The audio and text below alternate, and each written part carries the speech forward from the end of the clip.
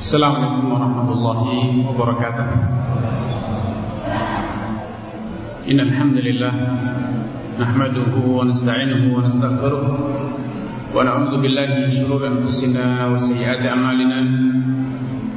May yahdihillahu fala mudilla lahu wa may yudlil fala hadiya lahu. Asyhadu an la ilaha illallah wahdahu la syarika lahu wa asyhadu anna Muhammadan abduhu wa rasuluhu, amma ba'd. Akhwat ahibai, alhamdulillah, di sore yang berbahagia ini kita bisa hadir di salah satu rumah Allah Azza wa Jalla untuk bersama-sama tafaqquh fid din, bersama-sama membekali diri kita, menghiasi diri kita dengan ilmu agama, ilmu yang dengannya kita merasakan, kita mendapatkan kedamaian, ketentraman di dunia hingga di akhirat. Ilmu yang dengannya Allah Subhanahu wa ta'ala akan mengangkat derajat kita, bukan hanya di sisinya di hari kiamat, bahkan sejak kita di dunia. Sejak kita di dunia, dengan ilmu ini derajat kita akan diangkat Allah Subhanahu wa ta'ala. Lihatlah, saya yakin masing-masing dari kita ketika perjalanan menuju ke masjid ini, sebagaimana yang saya rasakan sejak tadi sore, kalangan muda terutama, dan bahkan sampai pun yang sudah tua, mereka sedang mencari jati diri dengan perayaan Valentine Day, mencari sebuah pengakuan, sebuah apresiasi yang semuanya itu semu. Apa yang mereka cari? Apa yang mereka kejar pada sore ini, malam ini? Mereka nantikan, mereka persiapkan sekian lama. Hanya sebuah pengakuan. Ketika seorang gadis menantikan kata-kata "aku cinta kamu, kamu bidadari cantik", dan hanya itu yang dia cari. Dia korbankan semuanya, dia akan berikan semuanya untuk mendapatkan itu. Ketika yang laki-laki pun demikian, "engkau adalah pangeranku", hanya itu yang dia nantikan, dia carikan. Selama ini dia tidak dapatkan. Namun saya yakin yang hadir di masjid ini, di tempat ini, tidak lagi butuh akan apresiasi semu semacam itu. Tidak butuh, tidak tergiur dengan rayuan gombal semacam itu. Kenapa? Karena tahu itu tiada nantinya, tiada nilainya. Hidup dia, jiwa dia, kehormatan dia jauh lebih berharga dari semuanya itu. Makanya kita semuanya mencari yang lebih bernilai dibanding jiwa dan raga kita. Bukan dunia, bukan materi, bukan apresiasi manusia, tapi lebih dari semuanya itu adalah apresiasi, pengakuan, akan tetapi sanjungan, pujian dari Allah Subhanahu wa ta'ala.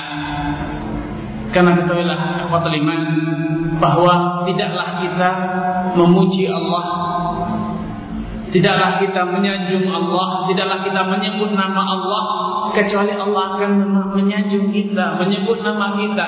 Di saat kita menyebut nama Allah seorang diri, maka Allah akan sebut nama kita.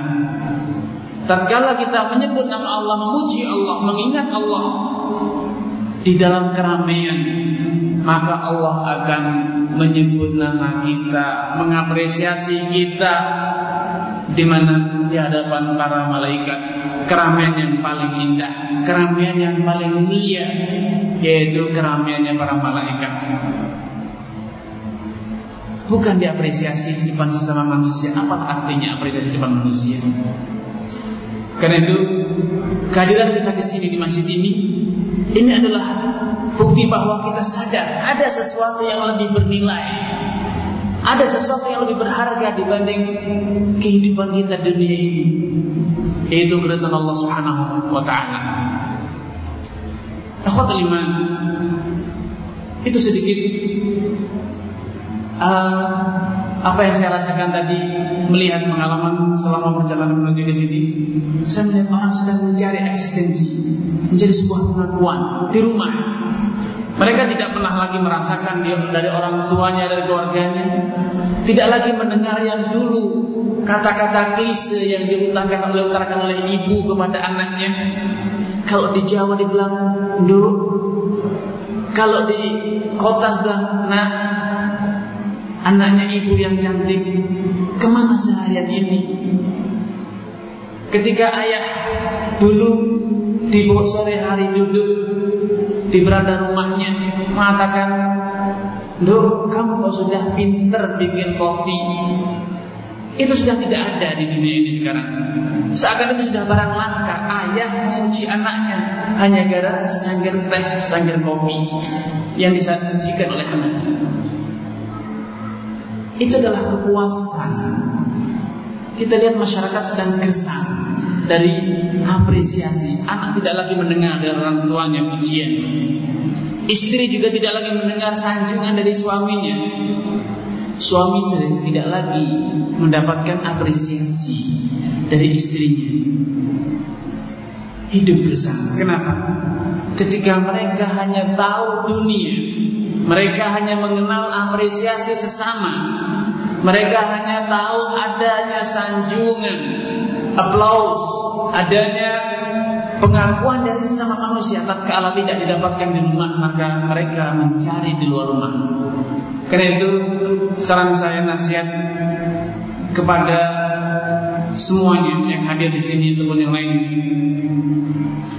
Kalau antum sebagai seorang ayah, pandai-pandailah mengapresiasi anak-anak, istri, keluarga kita.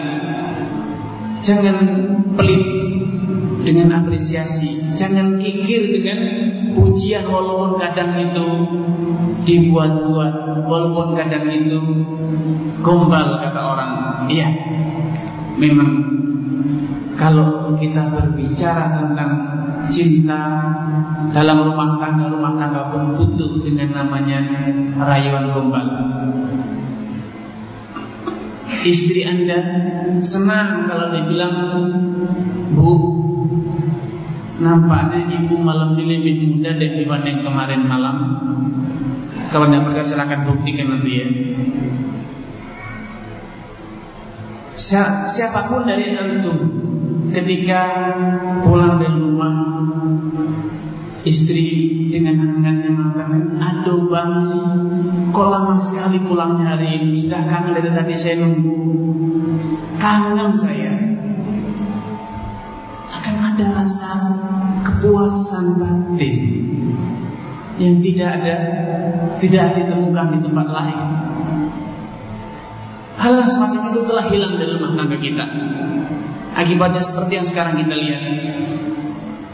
Keluyuran ke sana kemari hanya sebatas apa? Mencari apresiasi. Karena itu jangan pernah jadikan istri kita, suami kita, anak-anak kita kehilangan itu sehingga mencari di tempat lain, mencari di luar rumah. Berikan mereka kepuasan akan sanjungan pujian. Secangkir kopi yang dihidangkan, secangkir teh yang dihidangkan istri, pujilah. Masya Allah istriku, teh yang kau buat hari ini nampaknya teh yang paling enak yang pernah aku rasakan hari ini misalnya. Memang baru pertama minum teh pagi itu, teh yang paling enak yang aku rasakan. Maksudnya hari ini karena tidak ada teh yang lain. Tapi itu akan memberikan kepuasan batin. Dan jangan diremehkan, kepuasan batin itu sesuatu yang sangat indah dalam hidup ini. Apapun yang sedang kita kejar, yang sedang kita cari, itu sejatinya adalah upaya yang sedang kita tempuh untuk mendapatkan kata-kata yang simpel, puas. Itu yang sedang kita cari. Sampai pun dalam urusan dunia, harta kekayaan, sejatinya yang kita cari itu hanya kata-kata sederhana yang muncul dari hati kita. Sejatinya itu adalah upaya untuk membangkitkan membangkitkan rasa atau bisikan dalam hati kita puas. Hanya itu yang kita cari. Hanya itu sebetulnya puncak dari perjuangan hidup kita selama di dunia ini. Kalau kita berbicara tentang dunia, ketahuilah hanya itu sebetulnya yang sedang kita cari. Tanya, silahkan renungkan, pikirkan. Ketika kita mengejar keuntungan dalam bisnis, kita pergi ke pasar berjualan ataupun membeli. Ketika kita bekerja, ketika kita membuka wirausaha yang lainnya, selama kita belum mendapatkan, hati kita belum bisa melahirkan kata-kata puas, kita akan terus dirundung oleh ambisi. Bukankah demikian? Tapi kita antum sudah di dalam hati sudah muncul bisikan, sadar saya tidak puas, maka antum tidak akan lagi mengejar, antum tidak akan lagi memburu, antum akan mengatakan cukup, sudah puas saya. Seperti orang makan, selama antum belum mengatakan puas, maka besok antum akan mencari dan mencari lagi, membeli lagi. Tapi kalau sudah puas, kata orang Jawa, mantap sudah, maka antum akan berhenti di situ. Sudah, saya sudah puas. Buat apa lagi saya bekerja? Buat apa lagi saya berlomba? Buat apa lagi saya kejar? Saya sudah puas. Sehingga akhwatul iman, sejatinya hidup itu sederhana, mencari kepuasan. Namun ketahuilah bahwa kepuasan yang kita kejar itu adalah sumber dari kemiskinan. Ketika kita terus mencari puas dengan dunia, maka kita akan terus dirundung oleh rasa belum puas. Karena puas itu tidak ada ujungnya. Puas itu adalah sesuatu yang semu. Puas itu sementara, karena Allah Subhanahu wa ta'ala telah menentukan manusia punya sifat bosan. Jadi kita puas hari ini, tapi besok puas itu akan hilang, dan kita akan kembali lagi ke titik awal, butuh pada sesuatu yang baru. Antum mungkin kalau sekarang berkendara, antum akan berpikir, saya sekarang Avanza, saya sekarang mungkin motor yang sudah butut, mungkin sekarang antum punya Mercy, tapi antum mengatakan belum puas, karena masih ada Rolls Royce, ada kendaraan yang lebih mewah. Tapi kalau sudah punya, antum akan rasakan puasnya itu hanya sehari 2 hari, selanjutnya biasa, hilang puas itu. Antum mungkin akan berkata, saya akan puas kalau sudah punya rumah mewah, kendaraan mewah, harta yang melimpah. Itu juga sesaat. Karena itu Umar bin Khattab radhiyallahu ta'ala pernah memberikan satu resep, bagaimanakah kiat kita bisa sukses hidup di dunia. Beliau mengatakan ta'allamun atau ta'lamunna, atau dalam satu versi beliau mengatakan ta'allamun, pelajarilah, ketahuilah, inna tama'a faqrun hadir wa innal ya'sa ghinan hadir, faman anisa min syai'in istaghna anhu. Subhanallah, kata-kata yang sepatutnya kita jadikan moto, inspirasi dalam hidup, dalam berkarya, bekerja, mencari kekayaan dunia terutama. Beliau mengatakan, pelajarilah, hayatilah, camkanlah bahwa innal tama'a faqrun hadir. Ambisi itu adalah kemiskinan yang ada di depan mata. Ketika kita memiliki ambisi, maka kita akan dihadapkan dengan fakta kita tidak punya, kita membutuhkan, kita tidak mampu, tidak bisa. Namun ketika kita sudah tidak punya harapan, maka saat itulah kita akan merasakan ghinan hadir. Sekejap kita akan merasa kaya. Wa man istaghna an syai'in wa man aysa min syai'in istaghna min. Barang siapa yang merasa putus harapan dari satu hal, maka dia akan segera kaya dan betul-betul tidak akan membutuhkan kepada hal tersebut. Banyak orang tidak mampu memahami kata-kata mutiara dari Amirul Mukminin Umar bin Khattab. Salah memahami bahkan. Dia menganggap bahwa Umar bin Khattab memotivasi masyarakat untuk menjadi orang malas. Tidak demikian. Justru sebaliknya, beliau memotivasi masyarakat untuk menjadi orang yang tangguh. Beliau mengatakan inna tama'a fakrun hadir. Adanya ambisi, adanya harapan kepada orang lain, itu adalah kemiskinan yang ada di depan mata. Ketika kita punya sifat tamak, saya punya teman, saya berharap teman itu membantu. Saya punya ayah, saya berharap orang tua itu mau memberi modal. Saya punya relasi, saya harap relasi itu mau membeli barang saya. Saya punya teman sekolah, saya punya kenalan. Saya berharap adanya harapan kepada orang lain, ambisi. Dia berambisi temannya apa? Membantu, membuka peluang, meminjami modal. Maka saat itu dia akan lemah, tidak akan pernah banyak bisa berbuat. Kenapa? Karena dia terus mengandalkan, bersandar kepada orang lain. Sehingga apa? Opsi yang dia buat di otak dia akan terbatas. Ketika temannya ternyata tidak membantu, dia akan kecewa dan hanya dalam kekecewaan, ya ternyata tidak seperti yang diharapkan. Dia akan putus, dia akan lemah, dia akan putus asa. Tatkala dia mengharapkan ayahnya membantu, ternyata ayahnya tidak punya, saya akan terlahir dari keluarga miskin, tidak punya modal.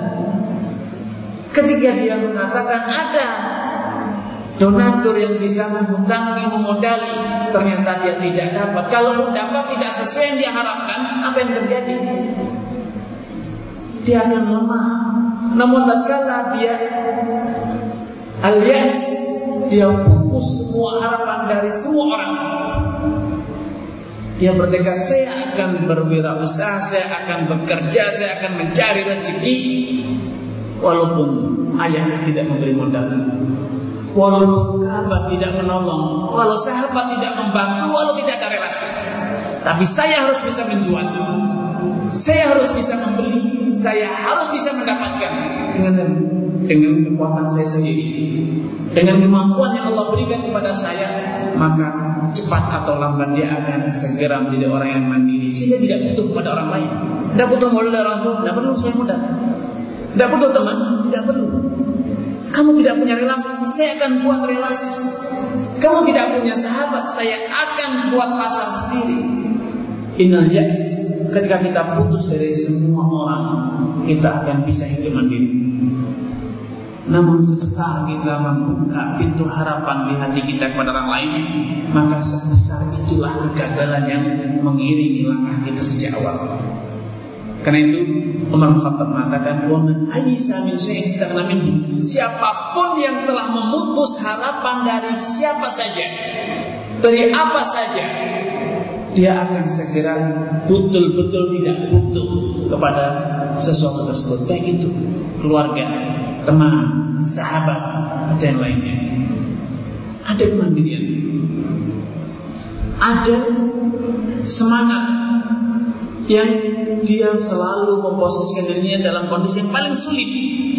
sehingga dia betul-betul telah mengkondisikan dirinya bahwa dia harus hidup mandiri, dia harus bisa memenuhi kebutuhannya sendiri. Man aisa an syai'in istaghna minhu. Subhanallah. Inilah konsep berwirausaha dalam Islam yang setelah ditanamkan oleh Nabi sallallahu alaihi wasallam dalam banyak dalil, baik dalam Al-Qur'an maupun dalam sunnah. Rasulullah SAW suatu hari pernah berkata, semisal yang pernah disampaikan oleh Umar Khattab di atas. Beliau mengatakan, "Ma fataha abdun baba mas'alatin illa fataha baba faqrin." Tidaklah ada seorang hamba yang membuka opsi dalam dirinya, membuka peluang untuk meminta apapun yang dia minta, modal, pinjaman, bantuan, uluran tangan kepada orang lain kecuali Allah bukakan pintu kemiskinan untuknya. Setiap kita membuka dalam pikiran kita bahwa saya harus minta apa? Pertolongan. Saya harus minta apa? Minta saran. Saya harus minta pengalaman dari orang lain. Saya harus minta rekomend dari orang lain. Maka sebesar pintu permintaan yang dia buka, sebesar itu pula lah kemiskinan dibuka di depan mata dia. Mungkin akan ada yang berkata, baik Ustaz, kalau demikian berarti kita tidak boleh meminta kepada orang lain. Ya, dalam Islam permintaan kepada orang lain itu adalah cermin dari lemah hubungan kita dengan Allah Subhanahu wa taala. Kita merasa dia bisa memberi, kita merasa bahwa dia memiliki, padahal dia tidak bisa memberi. Sejatinya dia tidak memiliki. Yang memiliki sejatinya adalah Allah. Yang memberi sejatinya adalah Allah Subhanahu wa taala. Karena itu, bila kita sedari awal sudah mengatakan dalam diri kita bahwa saya akan menanti dari siapa? Dari dia, dari orang lain, dari sahabat, dari keluarga, maka berarti kita sudah menanamkan kelemahan, kegagalan dalam diri kita. Karena itu apa? Tawakal itulah satu-satunya. Tawakal itulah satu-satunya kunci keberhasilan yang sejati. Tatkala kita hanya memiliki satu opsi, Allah Subhanahu wa taala tempat saya meminta modal. Dari Allah lah saya meminta pertolongan, dari Allah saya meminta petunjuk, dari Allah saya meminta kemudahan. Kamu seorang diri ya, tapi saya tidak takut. Saya tidak putus asa. Saya tidak merasa gagal. Saya tidak merasa lemah. Saya harus bisa. Dan saya katakan, saya meyakini tidak ada yang susah. Kenapa? Karena saya bersandar kepada Allah. Saya percaya bahwasanya rezeki datang dari Allah. Saya percaya bahwasanya apapun susah dan sulitnya, bagi Allah tidak ada yang susah. Innama amruhu idza arada syai'an yaqulu lahu kun fayakun. Apapun kehendak Allah, kalau memang telah Allah kehendaki, telah Allah tentukan, sederhana bagi Allah. Jadilah, maka terjadilah apa yang telah Allah kehendaki. Tidak ada yang susah. Ma yaftahillahu min rahmatin fala mumsika laha wa ma yumsik fala mursila lahu min ba'dihi. Apapun kemurahan yang telah Allah bukakan bagi seseorang, tidak ada yang kuasa menghentikannya, dan sebaliknya apapun yang telah Allah tutup, tidak ada yang kuasa membuka. Ketika kita betul-betul yakin dengan itu, yakin bahwasanya rezeki apapun datang dari Allah, bukan dari ayahku, bukan dari temanku, bukan dari relasi. Saya tidak akan mengharap mereka. Saya hanya bertawakal kepada Allah. Saya akan berdagang, saya akan bekerja, tapi saya tidak menggantungkan harapan sama sekali kepada mereka. Karena itu, belajarlah putus asa dari semua orang agar kita bisa mandiri. Belajarlah untuk merasa tidak butuh dari siapapun. Kita akan betul-betul tidak butuh kepada siapapun. Kenapa? Allah akan cukupi kita. Suatu hari dikisahkan, sahabat Abu Sa'id Al-Khudri radhiyallahu ta'ala, salah seorang sahabat Ansar, Beliau menceritakan asabana ju'un yawman. Suatu hari kami, keluarga kami mengalami kelaparan, betul-betul tidak punya makanan. Sehingga istri beliau mengatakan, "Hala sa'alta Rasulullah, faqad sa'alahu fulan fa'ata wa sa'alahu fulan fa'ata." Ya Abu Sa'id, kenapa engkau tidak datang kepada Rasulullah meminta pembagian makanan, bahan makanan? Fulan kesana diberi, fulan meminta, diberilah Rasulullah SAW. Ini pemerintah. Ini adalah Rasul yang membagikan harta zakat, membagikan harta rampasan perang.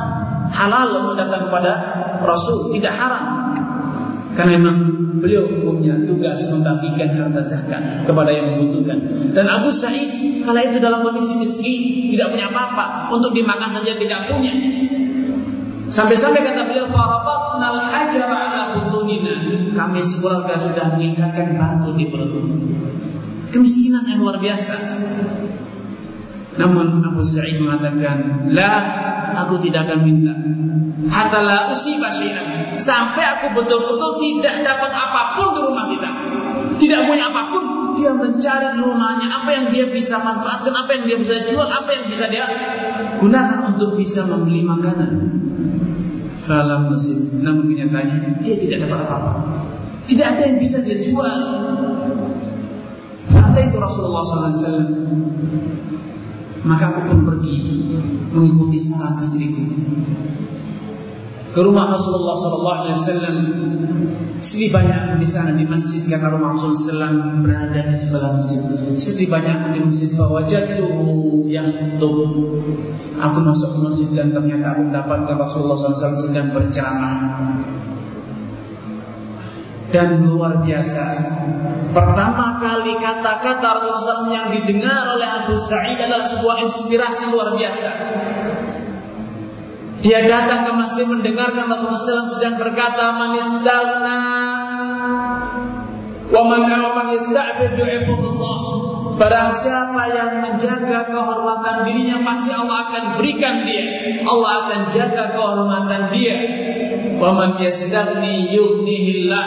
Barang siapa yang merasa cukup, Allah akan segera beri kecukupan kepadanya. Barang siapa yang merasa cukup, Allah akan berikan kecukupan kepadanya. Faraja'at. Maka kata Abu Sa'id, "Hadza khairun." Ini lebih baik dibanding apa yang aku mau tadi itu minta. Maka dia pulang. Tidak jadi minta, walaupun dia pulang dalam kondisi masih kelaparan. Pulang tanpa harta, pulang tanpa bahan makanan. Dia datang dalam kondisi lapar dan pulang dalam kondisi lapar. Namun dia mendapatkan sebuah inspirasi luar biasa. Dia percaya, beriman bahwa wa man yasta'fif yu'ifullah. Siapapun yang dia merasa dirinya istighfar, tidak pantas bagi saya sesama manusia merendahkan tangan kepada sesama manusia.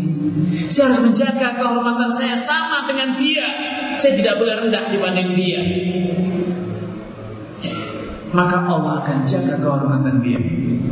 Dan barang siapa yang yastaghni, barang siapa yang menginspirasi dirinya, menanamkan dalam dirinya bahwa dia mampu, dia bisa, dia kaya, maka dia tidak akan lama lagi betul-betul menjadi orang kaya. Subhanallah, kata Abu Sa'id. Fama bari, tidak lama dari kejadian itu, hatta kuntu akunu akthar al-ansari amwalan, katanya. Tidak lama dari kejadian itu, aku betul-betul telah menjadi orang paling kaya dari Ansar. Subhanallah. Kemarin dia menjadi orang yang paling miskin, makan saja tidak punya, ladang dia tidak punya.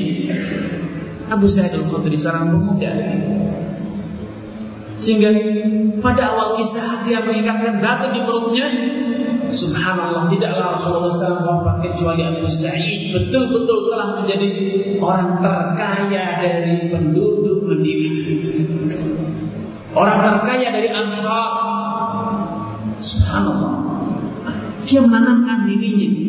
Sabda Rasulullah SAW di atas betul-betul tertanam dalam dirinya bahwa siapapun yang merasa bahwa dia harus menjaga kehormatan diri, dia tidak boleh menggantungkan kepada orang lain, Dia tidak boleh berada lebih rendah dibanding orang lain. Dia harus menjaga iffah, menjaga kehormatan dirinya. Allah ciptakan manusia dalam derajat yang sama. Kullukum li Adam wa Adam min turab. Kalian semua adalah anak keturunan Adam, dan Adam diciptakan dari tanah. Tidak ada bedanya. La fadla li Arabin ala ajam. Tidak ada nilai lebihnya bagi orang Arab dibanding orang non-Arab. Ahmar ala abyad, tidak ada bedanya yang berkulit putih atau yang hitam atau yang lainnya. Illa bittaqwa, kecuali dengan takwa. Sehingga tidak pantas kalau manusia datang merendahkan dirinya kepada orang, minta bantuan, minta tolong, minta dan minta, merendahkan siapapun, apapun alasannya. Ketika kita meminta kepada orang lain, berarti kita telah merendahkan martabat kita di hadapan dia. Kita mengakui, sadar atau tidak, mengakui atau tidak bahwa dia punya lebih dibanding saya.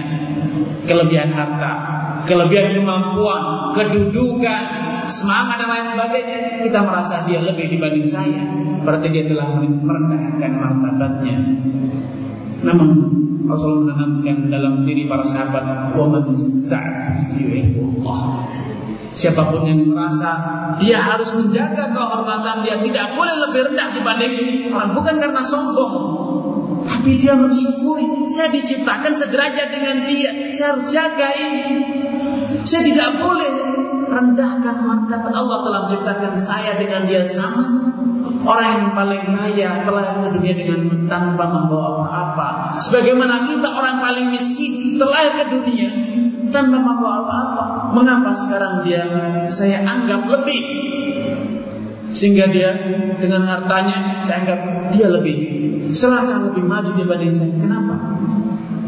Barang siapa yang merasa saya dengan dia sama, maka saya harus pertahankan ini, saya harus syukuri nikmat ini, maka cepat atau lambat, tidak akan lama, dia akan Allah berikan iffah, Allah akan jaga, Allah akan berikan dia kelapangan sehingga dia mampu mempertahankan harga dirinya. Sebagaimana orang yang merasa saya tidak butuh bantuan orang, saya tidak merasa perlu untuk dibantu orang. Lalu bagaimana? Saya hanya perlu kepada pertolongan Allah. Saya hanya perlu kepada perlindungan Allah, uluran tangan dari Allah. Saya hanya butuh satu kemudahan Allah. Tidak butuh modal, tidak butuh relasi, tidak butuh agen. Saya tidak butuh agen, tidak butuh karyawan. Saya tidak butuh karyawan. Saya hanya satu yang saya butuhkan, pertolongan dari Allah. Kalau Allah telah memberikan pertolongan, apa yang susah bagi Allah? Apa yang susah? Mudah. Tidak punya karyawan, tidak. Kau bisa jalan, Allah menolong. Tidak punya relasi, kau laku. Iya, Allah datangkan pembeli. Tidak bisa modal, kau bisa beli. Iya, saya datang, Pak, rumahnya saya mau beli, tapi saya tidak punya uang, saya tidak punya sekarang, tidak punya DP. Bapak percaya sekian bulan saya bayar 1 tahun, 2 tahun saya lunasi. Allah mudahkan. Dari mana dapat uang? Karena kita percaya. Dan kalau kita percaya hanya kepada Allah, Allah pasti beri. Namun sayang, sering kita mengatakan apa iya. Itu selalu menjadi kata pertama yang ada dalam hati kita tatkala kita katakan tawakal kepada Allah. Tatkala kita mendengar jangan pernah mengharap, kita dikatakan minta kepada Allah. Masa? Apa benar? Betulkah? Apa betul? Lihatlah orang itu terlahir seperti Anda, tidak membawa apa-apa, sekarang dia bisa. Dari mana datangnya? Dari Allah Subhanahu wa taala. Dia punya relasi. Dari mana relasi itu datang? Allah yang menciptakan mereka. Siapa yang membukakan pintu hati mereka sehingga mau punya hubungan dengan dia? Allah. Dan Allah kuasa memindahkan semuanya kepada Anda. Namun sayangnya kita tidak percaya. Kita masih punya rasa harapan. Karena itulah fakta telah membuktikan di mana saja para pendatang, orang-orang asing itu biasanya lebih mudah sukses dibanding pribumi. Kenapa? Karena secara alami, secara natural, Secara tabiat, secara de facto, orang asing itu pupus dari banyak hal. Tidak punya kerabat, dia pendatang. Tidak punya modal, tidak punya tanah, tidak punya warisan di tempat ini, tidak punya kenalan. Akhirnya dia punya kemandirian. Dia hanya mengandalkan, kamu tidak punya kenalan siapa-siapa di sana, ya. Tapi berani sana. Bagaimana? Semuanya dia jalankan sendiri, semuanya dia upayakan sendiri, hingga akhirnya dia sukses. Namun pribumi, para penduduk asing, aduh, ada keluarga, ayah, ibu, anak, kakak, adik, semuanya dia hitung. Punya tetangga, punya teman, punya sahabat. Karena kita merasa membagi. Jangan khawatir ada teman, jangan takut ada kerabat. Sehingga di dalam hati kita itu terbuka cabang-cabang harapan kepada banyak pihak. Maka kesana kita tidak bisa, kesana kita gagal, kesana kita tidak berhasil, kesana kita kecewa. Namun para pendatang, kesana dia tidak kenal, kesana dia tidak tahu, kesana tidak ada yang menolong. Akhirnya dia secara natural salam dia bergantung kepada Allah. Kalau dia berdoa, dia hanya berdoa kepada Allah. Kalau dia mengharap, hanya mengharap kepada Allah secara alami tanpa dia berdoa mengangkat kedua tangannya. Secara alami fitrah, naluri sebagai manusia yang bertauhid, naluri sebagai manusia yang mengakui adanya Al-Khaliq, tanpa sadar, tanpa diminta, tanpa dibimbing, dia akan mengatakan, ya Allah, pada siapa saya harus mengadu? Kepada siapa yang harus pergi? Para pendatang tatkala duduk di bawah pohon, tidak ada tempat untuk singgah. Dia terkena terik matahari, lelah. Di saat semacam itulah, secara alami hubungan dia dengan Allah Subhanahu wa Ta'ala akan terbuka. Dia akan mengeluhkan, dia akan mengadukan ketidakberdayaannya hanya kepada Allah, bukan kepada keluarga. Namun lihat, ingat, siapapun kita, ketika kita ada keluarga pulang dari kerja, aduh Pak, sehari ini susah kan? Aduh Bu, gimana hari ini? Aduh Bu, hari ini banyak masalah kan? Kalau urusannya sepanjang malam. Kalau punya istri, gimana Bang hari ini Bang? Susah deh katanya malam ini, hari ini susah saya. Pulang ke rumah untuk mengutarakan unek-unek, bercerita sejuta masalah. Namun coba Anda adalah orang yang tinggal di kos-kosan, sekamar sendiri, kepada siapa Anda akan mengeluh? Ada yang mengeluh, ya Allah, susahnya hidup. Anda mengeluh kepada siapa? Kepada Allah. Ketika Anda mau datang ke teman sesama kos, ternyata dia sudah pegang kepala juga. Anda mau berbagi kepada siapa ketika Anda seorang diri? Tapi ketika Anda punya istri, Anda punya suami, Anda punya ayah, punya ibu, punya kerabat, punya teman, punya sahabat, silakan ingat, sejak datang sampai berpisah, sejak sampai di rumah sampai tidur, yang diceritakan keberhasilan atau susahnya. Saya yakin mayoritas dari kita ketika sampai di rumah yang diceritakan adalah susahnya, bukan enaknya, bukan keberhasilannya. Tidak datang ke rumah, alhamdulillah istriku, kenapa Bang? Hari ini aku bekerja tanpa dimarahi bos. Tapi kalau yang kita lakukan selama ini datang, ada walaupun tidak dimarahi bos, tapi capek saya jadinya. Dimarahi sama bos, mengeluh, tidak dimarahi, mengeluh. Makanya kita tidak perlu berkembang. Kenapa kita mengeluh kepada sesama manusia? Kalau kita renungkan lebih jauh, untuk apa mengeluh kepada istri? Untuk apa? Padahal istri juga tidak akan menyelesaikan masalah kita, tidak akan membantu pekerjaan kita. Sederhana katanya, berbagi rasa. Ya, betul, itu kata-kata yang indah namun menyesatkan. Ketika kita berkata kepada istri kita, saya berbagi rasa, sudah capek, penat seharian, subhanallah, tanpa sadar kita mengatakan bahwa ketika istri mengatakan, aduh kasihan suamiku sambil jelus-jelus, kita merasa ini akan meringankan beban hidup kita. Ini akan meringankan, menjadi obat, menjadi penawar dari rasa letih. Subhanallah. Kenyataannya, hilangkah rasa letih kita? Menjadi mudahkah pekerjaan kita? Menjadi besarkah penghasilan kita? Tidak. Penghasilan kita tidak menjadi besar gara-gara kasihan suamiku. Aduh bang, kasihan sekali. Jahat sekali orang itu sama abangku.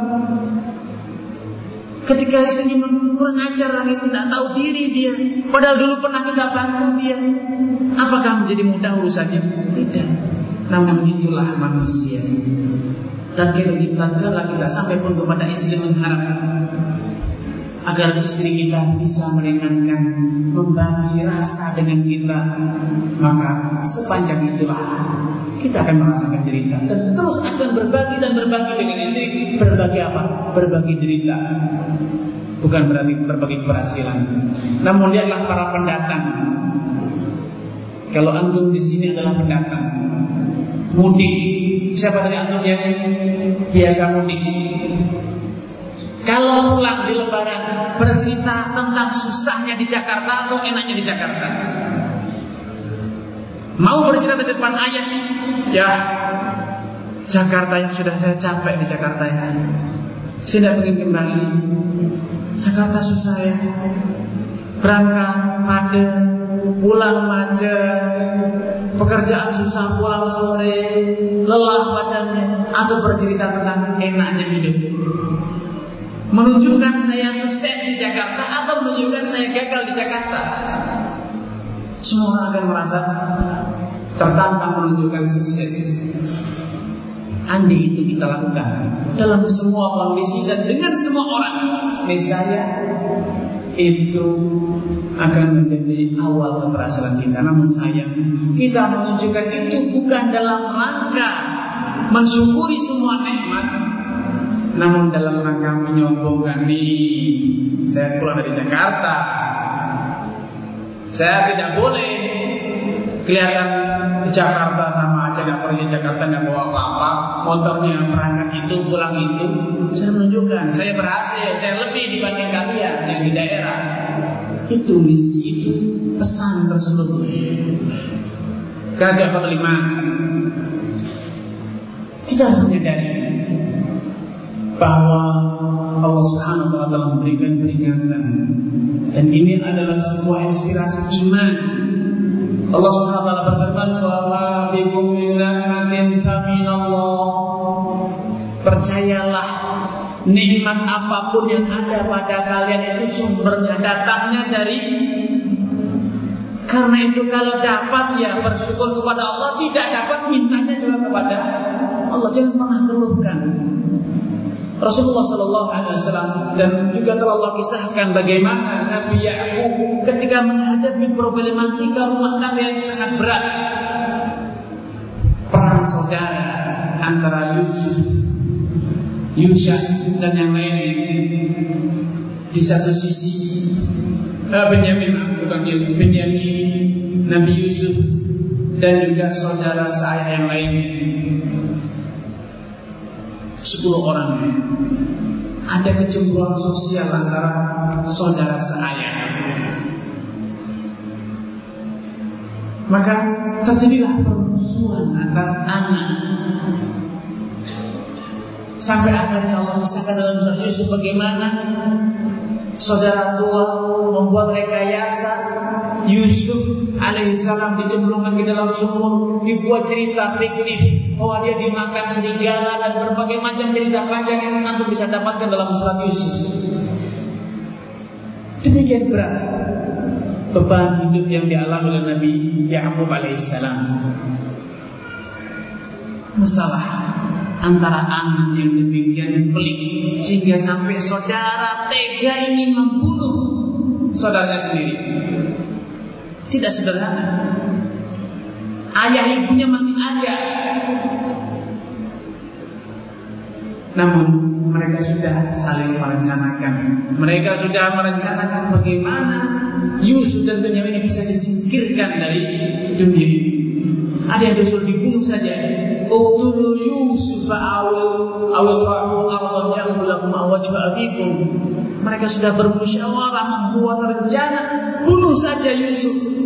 Atau kalau tidak dibunuh, buang saja di tempat pasingan.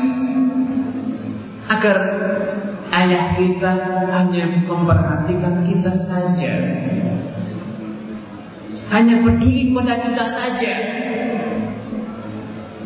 Kecemburuan sosial. Tidak ingin orang tuanya memperhatikan diri, tidak rela karena persaingan madu. Ini salah satu akibat. Karena itu bagi teman-teman, bagi adik sekalian yang sudah pengen punya mantu, punya istri dua, bercerminlah dari kisah Nabi Yakub. Masalah dalam poligami bukan hanya pada kecemburuan istri dua, tidak sederhana itu. Allah telah contohkan bagaimana anak-anak juga bisa cemburu. Sampai Allah kisahkan, Allah bandingkan dalam surat Yusuf bagaimana mereka saudara seayah saling merencanakan, bukan saling. Sebagian mereka merasa cemburu kepada Benyamin dan Yusuf alaihissalam sampai mereka melihat Yusuf ini harus dibunuh saja. Masalah dalam rumah tangga itu biasa simpel yang dibayangkan banyak orang. Berat. Namun saya tidak menghalangi yang memoligami, silakan. Ikhwatul iman, dalam kondisi yang demikian berat, belum lagi ketika Nabi Yusuf sudah dibuang, diceritakan, dibuat cerita fiktif, Yusuf dimakan oleh serigala. Kemudian setelah sekian panjang cerita, Benyamin katanya mencuri sehingga dipenjara di Mesir.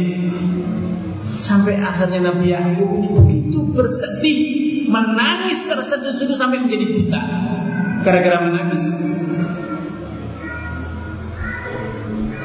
Allah kisahkan semuanya. Adakah dari kita yang menangis sampai buta? Sedih yang luar biasa melihat anaknya yang terus tidak selesai masalah anaknya ini. Kecemburuan sosial antara anak sedemikian rupa sampai ayahnya menangis tidak bisa berbuat apa-apa. Nabi Yakub saking sedihnya beliau, saking menangis yang luar biasa. Tabyaddat aynahu minal huzni wa huwa kadhib. Mengisahkan Nabi Yakub gara-gara menangis, tabyaddat aynahu, matanya menjadi putih semuanya, buta. Wa huwa kadhib, yang menahan amarah yang luar biasa. Adakah dari kita? Bisakah kita bayangkan bagaimana orang menangis sekejap bisa menjadi buta? Menangis yang luar biasa, beban hidup yang luar biasa. Namun demikian, dia mengeluhkan kepada orang lain, dia mencari konsultan atau siapa, tidak. Dia di Allah kisahkan dalam Al-Quran, wa ma ashku bandi wa huzni illa Allah illa ilaihi. Tidaklah aku mengadukan husni wa bandi, tidaklah aku mengadukan, mengeluhkan rasa duka, sedihku ini dan deritaku ini kecuali kepada Allah Subhanahu wa ta'ala. Dia walaupun seberat itu, dia tidak mengeluh kepada siapapun. Inilah ikhwatul iman.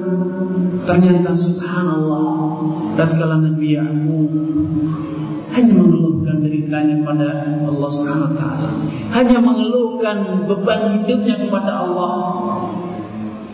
Kata orang happy ending, Allah berikan imbalan, Allah kabulkan semuanya, Allah satukan kembali anaknya. Yang kemarin saling membenci, yang kemarin bahkan sudah saling ingin membunuh, kemarin mereka bermusuhan, mereka subhanallah bersatu. Allah kisahkan fakharru lahu sujada, saudaranya yang tadinya memusuhi Yusuf, ketika terbukti Yusuf adalah seorang nabi yang Allah muliakan, Allah berikan kemuliaan kedudukan di dunia di akhirat, fakharru lahu sujada, mereka semuanya sujud kepada Nabi Yusuf dalam rangka menghormati Yusuf. Dan di zaman dahulu dalam syariat Nabi sebelum Nabi Muhammad, penghormatan kepada sesama manusia itu boleh diekspresikan dalam bentuk sujud, bukan dalam rangka ibadah, namun dalam rangka penghormatan. Namun kalau dalam Islam tidak diizinkan kita sujud menghormati kepada siapapun kecuali kepada Allah Azza wa Jalla. Allah jadikan putranya Yakub bersatu. Bahkan bukan hanya sekedar bersatu, Allah berikan dia kedudukan di dunia. Bukan hanya itu, Nabi Yakub mendapatkan kemuliaan baru, di mana Yusuf alaihissalam yang dulu adalah anak kecil, berpisah dari ayahnya adalah seorang anak yang tidak bisa berbuat apa-apa, tidak punya apa-apa. Ketika ketemu lagi dia adalah seorang nabi dan seorang pejabat, seorang pembesar di negeri Mesir. Subhanallah.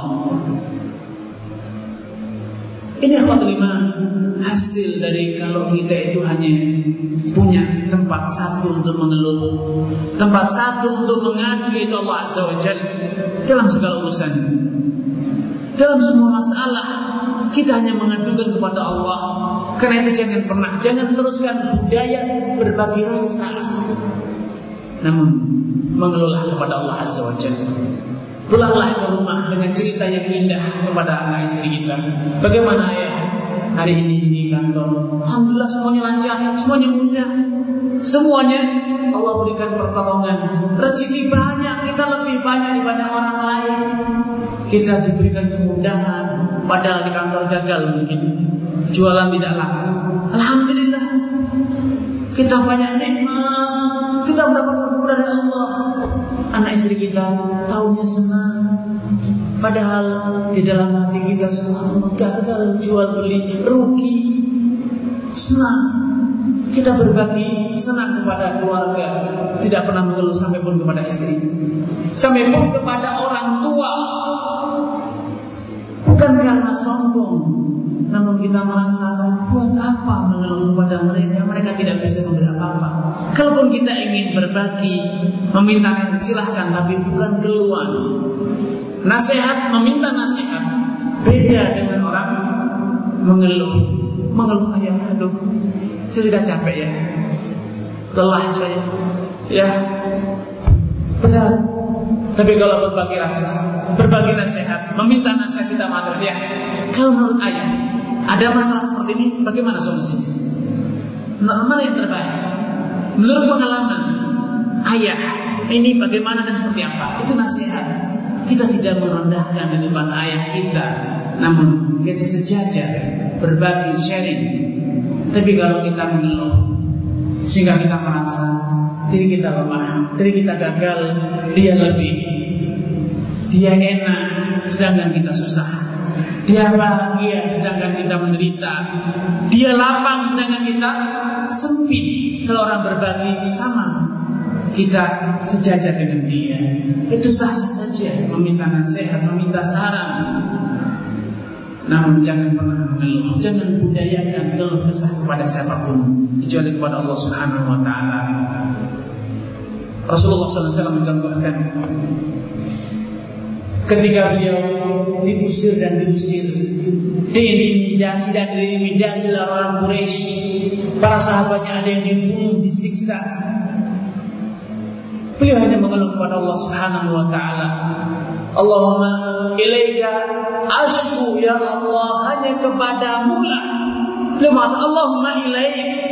Di dalam bahasa metode sastra Arab dikatakan bahwa mendahulukan kata ilaika ashku, mendahulukan maf'ul, mendahulukan ma'mul dibanding amil.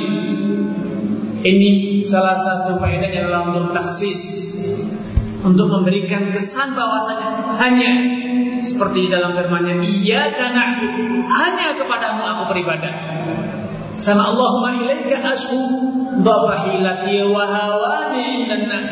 Ya Allah, aku mengeluhkan kepadamu dhafahilati, betapa lemahnya kekuatanku ini, betapa lemahnya daya upayaku. wa hawani 'indan nas, dan hinanya diriku di mata semua orang. Beliau hanya keluhkan kepada Allah Subhanahu wa taala. Demikian dalam Israiliyat, tatkala Ibrahim alaihissalam dicampakkan ke dalam api, didatangi oleh malaikat, didatangi oleh Jibril. Hal laka ilayya hajah wa Ibrahim. Di saat dia sedang berada di dalam kondisi yang sangat genting, dilemparkan di dalam api, malaikat Jibril datang.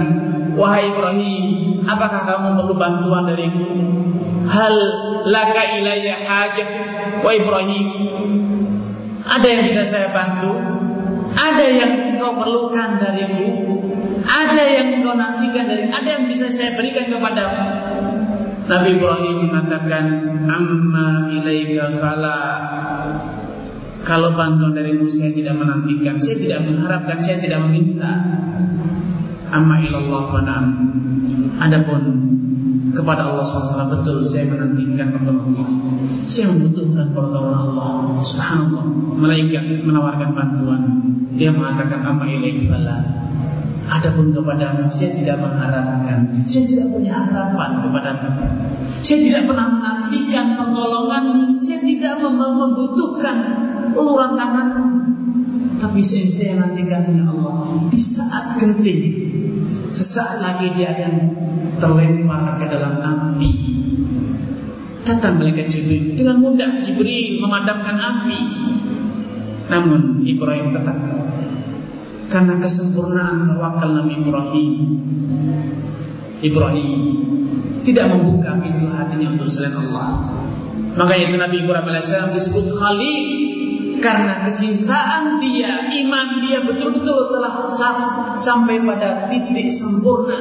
Dia hanya percaya kepada Allah, dia hanya beriman kepada Allah, dia hanya cinta kepada Allah, dia hanya mengharap kepada Allah. Sama sekali tidak ada harapan dalam dirinya kepada siapapun selain Allah Subhanahu wa taala. Allah buktikan, Allah uji Ibrahim dalam banyak kejadian untuk membuktikan kesempurnaan iman Ibrahim.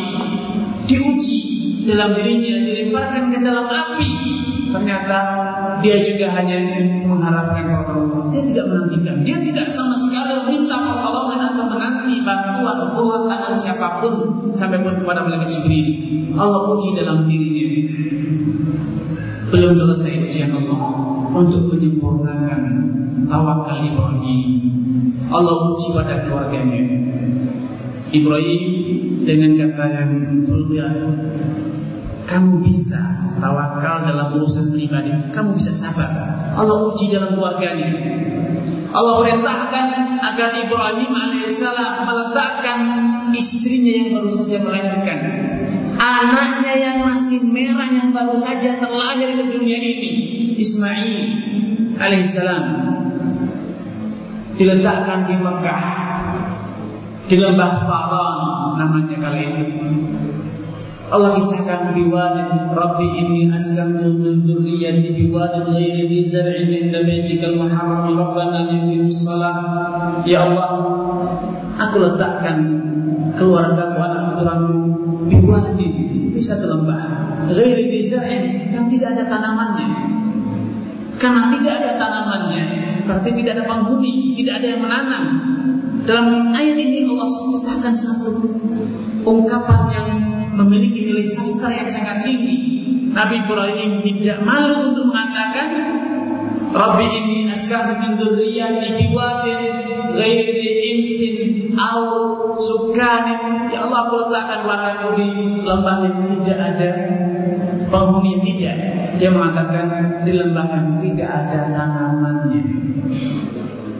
Dia tidak mengatakan tidak ada yang bercocok tanam, tapi dia katakan tidak ada tanamannya sebagai sebuah isyarat bahwa tidak ada manusia.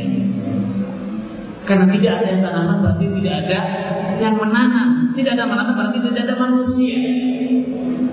Tidak ada tanaman sebagai isyarat bahwa ini bukan negeri tempat yang cocok untuk bercocok tanam.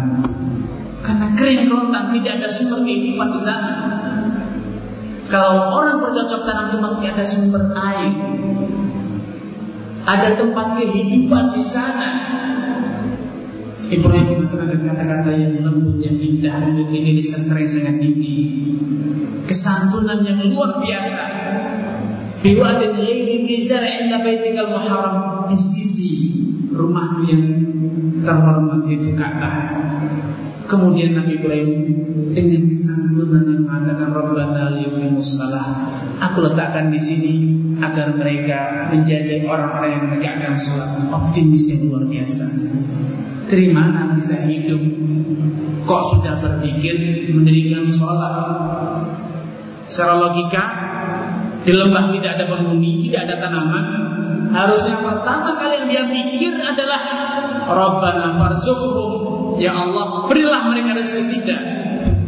Ibrahim percaya, Ibrahim alaihissalam optimis bahwa dia menjalankan perintah Allah. Urusan rezeki tidak perlu ditanyakan, tidak perlu lagi kita khawatir. Yang dia khawatirkan adalah urusan hidayah. Rabbana liyuqimus shalah, ya Allah, aku letakkan mereka di sini agar kelak mereka menjadi orang-orang yang rajin menegakkan salat. Urusan rezeki bagi sudah selesai. Aku percaya Kau akan beri mereka. Karena itu yang aku perlu mintakan untuk mereka bukan rezekinya, tapi jadikan mereka orang-orang yang rajin sholat. Karena kalau mereka rajin sholat pasti Allah akan berikan. Kalau mereka tawakal kepada Allah pasti Allah akan beri. Kalau mereka Allah beri kesempatan untuk mendirikan sholat, berarti Allah berikan kesempatan mereka untuk hidup. Kalau Allah berikan kesempatan mereka hidup, berarti Allah beri mereka rezeki. Selesai bagi Nabi Ibrahim. Itu bukan urusan yang perlu dikhawatirkan rezeki ini. Hanya jika Nabi Ibrahim tidak meminta itu, tidak khawatir dengan urusan rezeki, sehingga dia tidak gentar anak keturunannya akan binasa kelaparan di Mekah. Padahal di sana tidak ada yang bisa diharapkan, tidak ada kafilah dagang yang lewat di sana, tidak ada penduduk. Betul-betul dia titipkan kepada Allah Subhanahu wa Ta'ala. Namun Ibrahim alaihissalam sama sekali tidak ada kekhawatiran dalam hati ini. Tidak ada rasa khawatir kalau anak istrinya nanti kelaparan atau kehausan. Padahal secara kasat mata di depan mata di Mekah tidak ada penghuni. Di Mekah tidak, bukan jalur pedagang. Di Mekah kali ini di lembah Farah, bukan tempat yang ada tanamannya. Tidak ada mata air di sana. Subhanallah, kesempurnaan tawakal itulah yang menjadikan anak keturunan Ibrahim alaihissalam berkecukupan. Allah berikan pertolongan yang luar biasa. Allah berikan mereka kecukupan dari segala urusan. Allah jadikan negeri mereka aman, mereka makmur. Allah berikan mereka buah-buahan rezeki yang luar biasa hingga akhir zaman. Subhanallah. Karena kata iman, marilah kita belajar untuk membuang keluh kesah kepada sesama manusia. Marilah kita belajar, berlatih untuk memupus harapan adanya rasa mengharap kepada sesama manusia. Namun kita hanya berharap kepada Allah Subhanahu. Itulah kunci hidup, itulah kebahagiaan yang sejati, itulah kunci sukses yang sejati. Tidak ada kunci sukses yang lebih indah dibanding tawakal kepada Allah. Namun sayang, banyak orang salah memahami konsep tawakal. Dikira tawakal itu artinya tidak usah bekerja. Kenapa bekerja? Ya kalau memang rezekinya akan datang sendiri, betul. Tapi bukan dengan tidur, bukan dengan leha-leha, bukan dengan duduk-dudukan, namun dengan usaha. Karena itu Rasulullah SAW ketika menggambarkan tentang tawakal, beliau mengatakan, "Lau annakum tatawakkaluna 'ala Allah." Andai kalian itu bertawakal kepada Allah haqqa tawakkuli, dengan tawakal yang benar, pasti Allah akan beri. La razaqakum, pasti sungguh-sungguh Allah akan berikan rezeki kepada kalian. Sebagaimana Allah berikan gambaran rezeki kepada Allah burung. La razaqakum kama yarzuqu at-tayr, sebagaimana Allah berikan rezeki kepada burung. Tahuri masa atau waktuan di pagi hari, pergi dalam kondisi lapar, pulang di sore dalam kondisi kenyang. Lihatlah burung. Kenapa dalam hadis ini saya sering menyampaikan dalam banyak kesempatan, kenapa Rasulullah SAW memberikan gambaran dengan burung bukan dengan hewan lain? Kenapa tidak digambarkan dengan laba-laba yang hanya menanti dan menanti? Laba-laba itu hanya membuat sarang dan menanti adanya mangsa yang terjebak, adanya mangsa yang terperangkap. Tidak. Banyak orang menggambarkan konsep tawakal dengan laba-laba, namun Rasulullah SAW menggambarkan dengan burung, karena burung itu adalah hewan yang sangat unik. Di pagi hari, burung itu semuanya berkicau dengan riang, menggambarkan akan optimisme, padahal burung tidak punya ladang, tidak punya warisan. Burung tidak sekolah, tidak pernah belajar, tidak pernah magang kerja, tapi di setiap pagi hari semua burung berkicau riang. Di siang hari, burung semuanya bekerja dengan serius, tidak bernyanyi terus. Burung di siang hari dia berterbangan, di siang hari senyap. Susah kita mendengar suara burung, sesekali, tapi tidak berkicau seperti di pagi hari. Dan kembali ketika sore hari, kembali riuh dunia kita dengan suara burung berkicau semuanya, sebagai sebuah gambaran bahwa burung dalam kondisi riang di sore hari, riang di pagi hari, optimis di pagi hari, puas di sore hari. Di siang hari semuanya adalah sungguh-sungguh bekerja. Hanya ada satu burung yang dia di siang hari diam, tidur, itu burung hantu. Burung hantu hanya bekerja malam. Dia malam hari mencari rezekinya, bersuara di malam hari. Ketika di siang hari dia tidur lelap. Dan Anda bisa bayangkan betapa susahnya bagi burung hantu untuk bisa mendapatkan di kegelapan malam dia harus mencari. Ya Allah berikan kelebihan mata yang bisa melihat di malam hari. Namun lihatlah, Allah kondisikan burung di malam hari, Allah rezekinya dibuat sedemikian susah, karena hewan-hewan di malam hari semuanya masuk ke sarangnya. Tikus semuanya masuk ke dalam sarangnya, sehingga sesempit itulah rezeki burung hantu.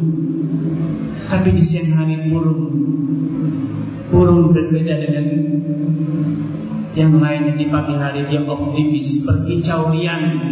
Di malam sore hari dia berkicau riang. Pagi hari optimis, di sore hari dia puas, bersyukur kepada Allah Subhanahu wa taala. Di siang hari dia bersungguh-sungguh bekerja, terbang bersama dan kemari mencari rezeki. Dia tidak hanyut dengan kicauan lagi. Dia optimis di pagi hari, di siang hari dia bekerja. Kalau sampai ada burung di pagi hari tidak berkicau, berarti itu sakit. Kalau ada burung di siang hari berkicau, berarti itu burung berada di dalam sangkar, bukan burung berada di alam lepas. Kalau ada burung di sore tidak berkicau, itu berarti burung sesaat lagi akan habis rezekinya. Burung yang sakit dia tidak berkicau di sore hari. Karena tawakal bukan berarti malas. Justru tawakal itu adalah motivasi yang luar biasa. Tidak ada yang bisa memberikan motivasi, tidak ada yang bisa menumbuhkan motivasi dalam diri kita lebih dari rasa tawakal yang ada dalam diri kita sendiri. Tatkala kita bertawakal kepada Allah, Mas, ini pertumbuhan ekonomi Indonesia sedang surut, diprediksi hanya tumbuh 5% katanya. Prospek bisnis sedang suram sekarang, nilai tukar dolar sedang fluktuatif, harga minyak sedang naik dan lain sebagainya. Sehingga kita lemas, susah sekarang ini. Maka saat itulah kita akan betul-betul susah. Kenapa kita mengira rezeki kita ada pada dolar, rezeki kita ada di tangan orang? Tapi kalau kita betul-betul tawakal kepada Allah, ya Allah, banyak orang gagal, ya Allah, banyak orang susah. Kuatkanlah hati saya, bukankanlah pintu rezeki saya, bukan Allah akan mudahkan. Optimisme yang kemudian optimis itu bukan optimis buta, tapi optimisnya orang yang beriman. Bukan optimisnya orang yang buta, kata orang bonek modal nekat, bukan. Tapi optimisnya orang-orang yang percaya bahwasanya tidak ada yang susah bagi Allah, tidak ada yang tertutup bagi Allah, tidak ada yang sempit bagi Allah. Itulah motivasi yang harus kita tumbuhkan dalam diri kita. Karena teman-teman sekali lagi, di akhir penyampaian saya ingin mengatakan kepada kita semuanya, kepada antum sekalian, bahwa belajarlah mengupus harapan dari siapapun yang ada di dunia ini selain kepada Allah. maka itulah kunci keberhasilan dan itulah kunci keberkahan hidup. Ketika kita sadar hanya ada satu solusi, hanya ada satu pintu, yaitu pintunya Allah, maka itulah rezeki yang barokah, itulah solusi yang barokah. Tapi tatkala kita mengatakan, oh, saya berutang budi besar kepada bapak itu, kenapa? Dia memberi jalan keluar pada saya, dia memberi modal saya, pinjaman saya, dia dan dia. Maka mungkin kita diberi, kita berhasil, tapi tidak akan berkah. Kenapa? Kita merasa itu datang dari bulan, bukan dari Allah. Sehingga yang kita ingat adalah dia, sedangkan Allah kita abaikan, kita lupakan. Saya tidak katakan jangan ingat dia, bukan. Namun ingatlah Allah sebelum ingat dia. Katakan alhamdulillah ya Allah memberikan jalan keluar. Sedangkan dia itu adalah jalan keluar yang Allah turunkan untuk kita. Allah bukakan pintu hati dia, Allah berikan jalan keluar lewat dia. Padahal bisa saja Allah tutup pintu hati dia sehingga tidak menerima penawaran kita, tidak menjadi relasi kita, tidak memberikan modal kepada kita dan sebagainya. Ingatlah Allah sebelum Anda mengingat dia. Saya tidak ingin katakan bahwa abaikan, lupakan, balas air susu dia dengan yang tuba, tidak. Tapi ingatlah Allah sebelum Anda mengingat dia. Pujilah Allah sebelum Anda memuji dia. Bersyukurlah kepada Allah sebelum Anda kagum kepada dia. Masya Allah, Bapak itu ingatlah Allah. Alhamdulillah, ya Allah, Allah berikan kemudahan kepadamu. Barulah selanjutnya kita mengingat kepada dia. Tawakal kepada Allah, itulah yang harus kita pelajari. Tawakal kepada Allah itulah selama ini yang kita tidak punya. Tawakal itu suatu iman. Ada dua, tawakal terpaksa tawakal, dan itulah yang dimiliki oleh orang-orang yang putus asa, oleh orang-orang yang asing, oleh orang-orang yang dicibirkan, oleh orang-orang yang dipandang sebelah mata atau disebut dengan termarginalkan di masyarakat. Akhirnya dia merasa tertantang. Itu adalah tawakalnya orang yang terpaksa. Tawakal yang terpaksa itu terbukti efektif, memberi inspirasi dan kekuatan dalam diri dia, tapi tidak mendatangkan pahala atau keberkahan dalam hidupnya. Bisa jadi dia sukses, tapi belum tentu barokah. Namun tawakal yang saya maksud adalah tawakal pilihan. Saya bertawakal padahal saya punya ayah, punya ibu, punya saudara. Saya hanya mengharap kepada Allah. Inilah tawakal yang harus kita pelajari. Jangan tawakal karena terpaksa. Apa boleh buat, tidak ada yang menolong, ya sudahlah tawakal. Ini namanya ajz. Ini namanya tidak berdaya. Tawakal tatkala tidak ada yang menolong. Tawakal tatkala sudah usaha habis baru tawakal, itu tawakalnya orang yang kalah. Tapi tawakal yang benar adalah tawakal sebelum kita memulai. Kita percaya hanya kepada Allah, menyerahkan diri kepada Allah, percaya bahwasanya Allah bisa. Tawakal di awal memulai inilah tawakal yang benar, tawakal pilihan, bukan tawakal terpaksa. Ini yang harus kita pelajari. Belajarlah bagaimana sejak dini kita menginspirasi diri, menanamkan dalam diri kita bahwasanya saya harus besar kepada Allah. Karena itu sebelum tidur ada doa yang diajar Rasulullah SAW. Salah satu doa yang diajarkan sebelum kita tidur, Allahumma inni aslamtu nafsi ilaik. Ya Allah, aku serahkan jiwaku kepadamu. Wa huwa aslamtu dhahri ilaik, dan aku sandarkan diriku kepadamu. Wa fawwadtu amri ilaik, dan ya Allah semua urusan ini aku serahkan kepadamu. Aku titipkan kepadamu. Orang yang memahami, menghayati doa Nabi sallallahu alaihi wasallam, Allahumma inni aslamtu nafsi ilaik, ya Allah aku serahkan jiwaku kepadamu. Wa huwa aslamullah ilaik, dan aku sandarkan diri tubuhku kepadamu. Karena orang tidur tidak berdaya, karena itu dia butuh sandaran yang menjadikan dia walaupun tidur dia tetap dalam kondisi tangguh. Kenapa? Dia bersandar kepada Allah Subhanahu wa taala. Walaupun dia tidur semua urusannya beres. Kenapa? Urusannya dia serahkan kepada Allah. Wa fawwadtu amri ilaik, la malja'a wa la malja'a ilaik. Ya Allah, tidak ada la malja'a, tidak ada tempat untuk berlindung. wala manja, dan tidak ada tempat untuk mencari keselamatan illa ilaih, kecuali kepadamu ya Allah. Antum akan rasakan betapa damainya hidup, betapa indahnya hidup, betapa bahagianya ketika antum melakukan itu dengan betul-betul menghayati maknanya.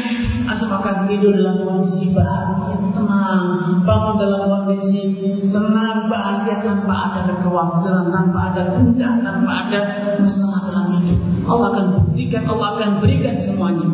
Namun sayang, siapa dari kita yang mengucapkan doa itu sebelum tidur? Dan siapa dari kita yang mengucapkan kemudian betul-betul menghayati, mengimaninya? Langka. Itu adalah langka. Karena itu jangan heran kalau dalam hidup kita itu diberi dengan gundah, gulana, permasalahan dalam hidup yang begitu rasanya begitu susah, betul-betul menghimpit hidup kita. Allah Ta'ala alam.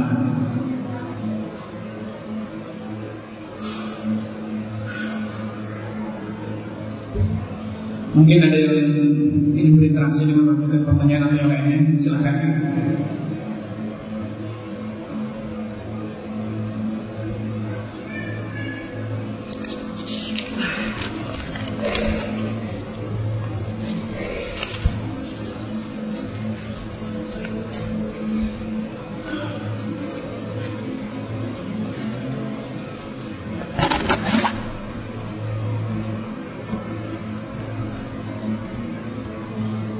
Yang saya tahu, rumah yang di dalamnya terdapat patung dan anjing tidak akan dinaungi rezeki. Bukan rezeki, namun malaikat rahmat tidak masuk. Ayah saya mengoleksi beberapa patung di dalam rumah. Bagaimana cara saya sebagai seorang anak yang masih fakir ilmu memberi saran kepada ayah saya? Ayah saya menjalani sholat 5 waktu, tapi belum terbuka hatinya untuk mendalami ilmu agama. Yang pertama yang harus kita lakukan adalah mendoakan orang tua. Sebelum kita berusaha apapun, doakanlah orang tua kita agar mendapatkan hidayah. Kemudian yang kedua, berbaktilah kepada orang tua sebelum kita memberikan nasihat. Tunjukkan bahwa kita itu adalah anak yang berbakti, anak yang saleh, yang senantiasa mendoakan orang tua. Kemudian yang ketiga, barulah kita memikirkan bagaimanakah kita memberikan nasihat kepada orang tua. Berikanlah nasihat yang baik dengan cara yang lembut.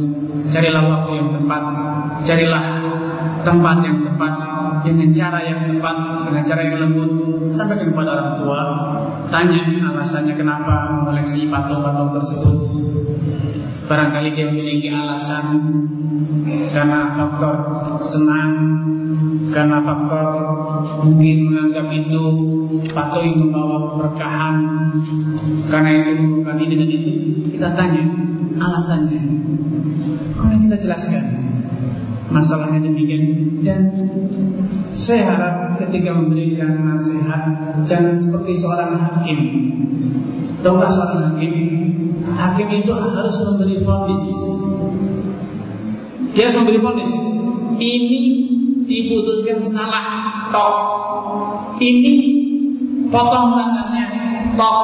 Itu seorang hakim. Tapi seorang nasih, seorang yang memberi nasihat, tidaklah demikian. Dia tidak punya ambisi untuk memberi vonis, tapi dia meluruskan. Dia meluruskan pemahaman yang salah, dijelaskan, berikan klarifikasi, ajarkan, jauhi vonis, jangan buru-buru berikan. Kalau demikian Pak, ini syirik, kalau syirik kafir, jangan buru-buru Pak. Ini berarti kita tidak percaya pada Allah. Kalau seperti ini kita berarti tidak tawakal kepada Allah. Kalau seperti ini kita tidak takut kepada Allah. Kalau seperti ini berarti kita itu mengusir, tidak menghalangi datangnya malaikat dan lain sebagainya. Berikan alasan-alasan, jelaskan untuk meruginya, dan jangan hindari sebisa mungkin vonis karena ini nasihat, bukan majelis hakim.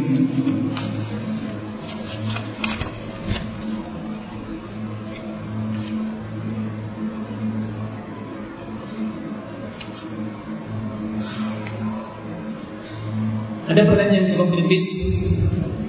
Dalam proses kemandirian tidak bergantung kepada manusia, bagaimana caranya agar kita tetap istiqomah sekaligus menjaga hablum minan nas? Karena terkadang pertolongan Allah datang melalui orang lainnya. Bedakan antara meminta pertolongan dengan menjaga hubungan baik.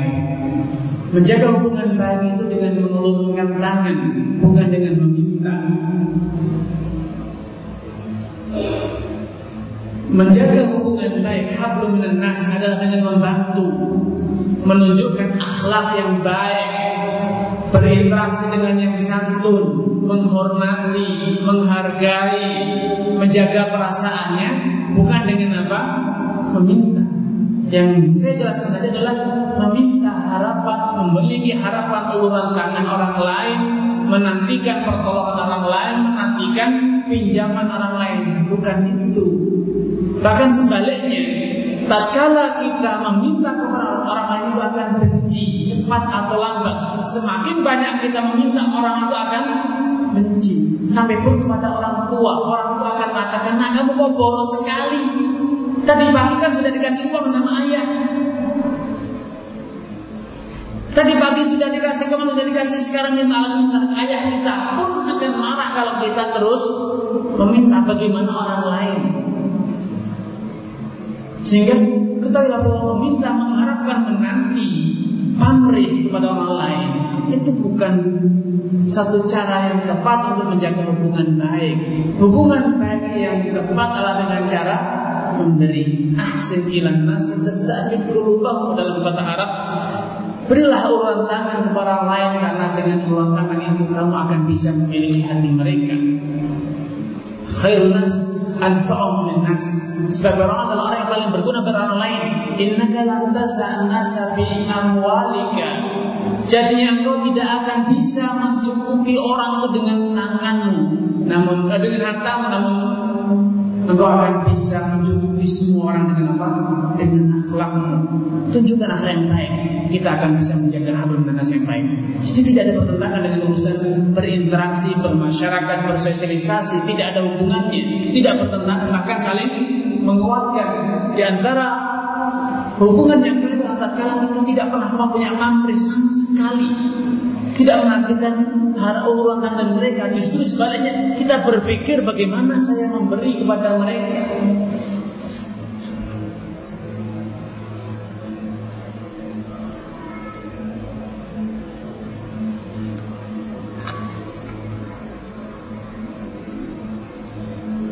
Dan selanjutnya, bagaimana sebaiknya pembayaran zakat atas niaga atau jual beli dikumpulkan dalam 1 tahun atau setiap transaksi langsung dikeluarkan zakatnya? Allah Subhanahu wa ta'ala dalam urusan zakat itu ada beberapa model zakat yang harus dikeluarkan seketika kita mendapatkan harta, yaitu zakat pertanian. Ketika panen langsung keluarkan zakatnya. Kalau hasil panennya sudah melebihi 1 nisab, sekitar 6 kuintal, kita keluarkan zakatnya usur 1/10 atau 1/20 sesuai dengan pengairannya. Kalau pengairannya menggunakan biaya maka 1/20. Kalau pengairannya free dari air hujan atau air sungai irigasi tinggal mengalirkan, maka 1/10. Itu kapan dikeluarkan? Ketika apa? Hakau yoma, soal ditunaikan zakatnya, haknya ketika engkau panen. Yang kedua adalah zakat yang dikeluarkan dari rikas. Rikas itu adalah temuan barang tambang.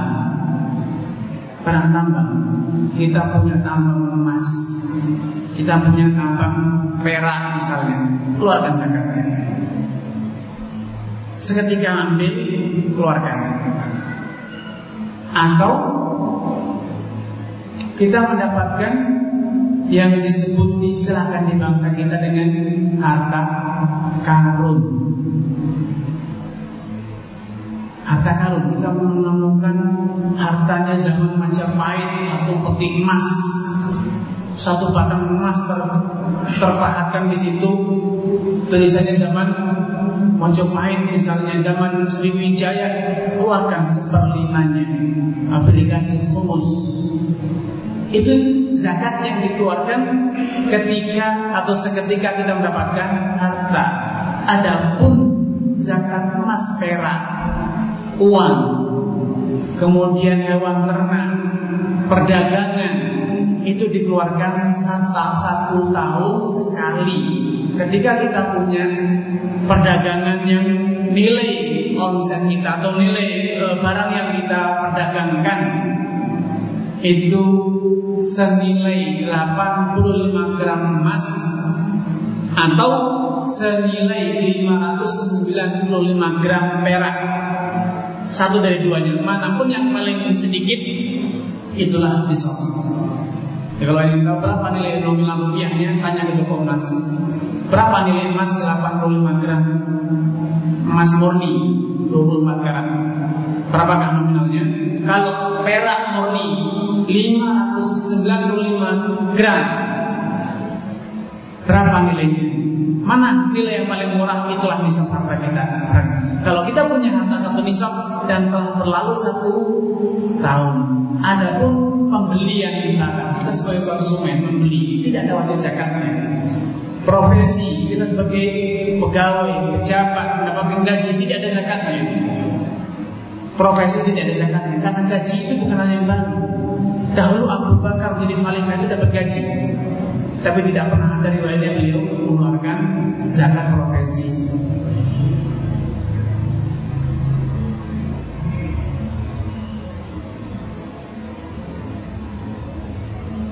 Apakah sedekah sebelum berusaha berdagang dengan mengharap itu Allah SWT untuk diberikan rezeki atas usaha dagangnya itu dibenarkan? Misalnya sebelum mulai usaha kita harus bersedekah dahulu sehingga berharap bisa sedekah motor dapatnya mobil dari hasil usahanya. Ya, ini namanya musyrik. Ini namanya orang syirik. Zakat, sedekah biar dapat uang. Sedekah itu adalah mencari keridhaan Allah Subhanahu wa taala. Mau dikasih uang, tidak dikasih uang, dikasih harta kaya, itu tidak penting. Yang penting bagi saya adalah halal. Harta ini menjadi halal karena sudah dikeluarkan zakatnya. Dan yang kedua, terbebas dari dosa. Dan yang ketiga, kita mendapatkan keridhaan Allah Subhanahu wa taala. Dan keridhaan Allah itu tidak diekspresikan dalam harta. Keridhaan Allah Subhanahu wa taala diekspresikan dalam bentuk surga. Sehingga kalau kita menjadikan agar Allah ridho sehingga kita kaya, Allah ridho sehingga kita sukses, harta kita berlipat ganda, itu seakan-akan menjadikan harta ini lebih penting dibanding surga. Terlebih lagi, percayalah, rezeki kita sudah ditakdirkan, rezeki kita sudah ditentukan Allah Subhanahu wa taala. Kenapa tidak percaya? Sehingga kita share bersedekah agar rezekinya bertambah. Tidak akan bertambah karena semuanya sudah akan Allah tentukan. Dan bahkan itu adalah sikap bodoh. Ilustrasinya seperti orang berwudu bukan mencari pahala kecuali apa? Agar wajahnya bersih. Kenapa wudu, Mas? Ya biar wajah saya bersih dari naik motor. Terus sholat kita berwudunya agar mukanya bersih, ya. Agar Allah ridho sehingga wajah saya bersih. Itu kan bodoh. Kita niatkan, tidak niatkan, wajah kita otomatis akan bersih kalau kita berwudu. Agar kita merasakan dingin di wajah kita, tadi terik di matahari. Diniatkan tidak diniatkan itu akan dapat. Sehingga tidak perlu diniatkan. Tidak perlu diniatkan. Itu secara otomatis akan Allah berikan, Allah akan mudahkan. Wa may yattaqillaha ja'ala makhraja wa yarzuqhu min haitsu la yahtasib. Jangan diniatkan rezekinya, namun niatkanlah keridhaan Allah Subhanahu wa taala. Kemudian kalau Allah ridho mau diwujudkan di dunia atau di akhirat, itu adalah semuanya sepenuhnya urusan Allah. Buat apa kita menentukan, ya Allah ridholah kepada saya tapi pengennya ridhonya yang ini, ya Allah Subhanahu. Kita mengatur pada Allah. Kita mengatur Allah Subhanahu wa taala. Dan kita harus bercermin, manusia yang paling Allah ridho adalah Nabi Muhammad SAW. Walau demikian beliau hidup miskin, beliau bukan menjadi orang yang paling kaya. Karena itu jangan sok mengatur, ya Allah saya mau Engkau ridho padaku, tapi tolong ridhonya diwujudkan dalam bentuk kekayaan. Ini namanya sikap bodoh.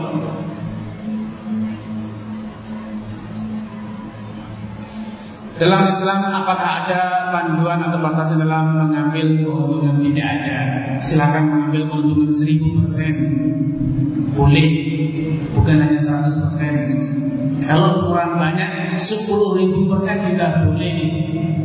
Asalkan dilakukan dengan cara-cara yang benar, jujur, tidak ada penipuan, transparan, dijelaskan apa adanya. Mas, saya cuma punya barang ini, saya dapat ini hadiah dari orang, saya tidak pakai modal. Mas butuh? Ya, saya tidak jual mas. Buat dia merasa butuh dulu. Saya tidak jual, ini hadiah masa saya perlu jual. Tapi saya butuh sekali itu. Saya tidak jual mas. Bisa datang, tolong jual pada saya. Dinaikkan penawarannya 10.000. Saya sudah bilang mas, saya tidak jual. Besok lagi datang, sudah 100.000 lah. Nggak jual mas, besok datang lagi 1 juta. Ya mas, karena 1 juta ya saya jual mas. Loh kenapa? Ya kalau 100.000 ada saya jual. Untung berapa itu? 1 juta persen. Kita nggak pakai modal dikasih orang. Boleh. Tapi tidak bohong. Mas ini satu-satunya barang di dunia. Itu bohong. Mas ini modal saya 1.000 padahal 500. Mas saya itu untungnya cuma 200 loh mas, padahal untungnya 2.000. Jangan pernah bilang, mas ini untuk mas saja ya, jangan cerita pada orang lain. Saya kasih harga spesial, padahal itu harga untuk semua orang. Ini penipuan, haram walaupun untungnya cuma 1%. Walaupun kita bakal rugi, jual lebih murah dibanding keuntungan.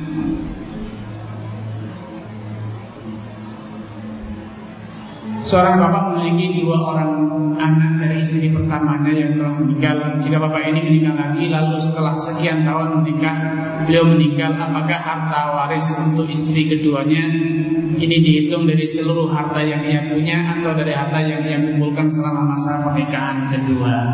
Ya, kata orang enak punya istri janda kembang, hartanya banyak. Setelah dinikahi tidak begitu lama meninggal, dapat lagi janda kembang punya harta banyak, nikah lama meninggal lagi. Sama, punya suami duda, hartanya banyak melimpah, tidak punya anak.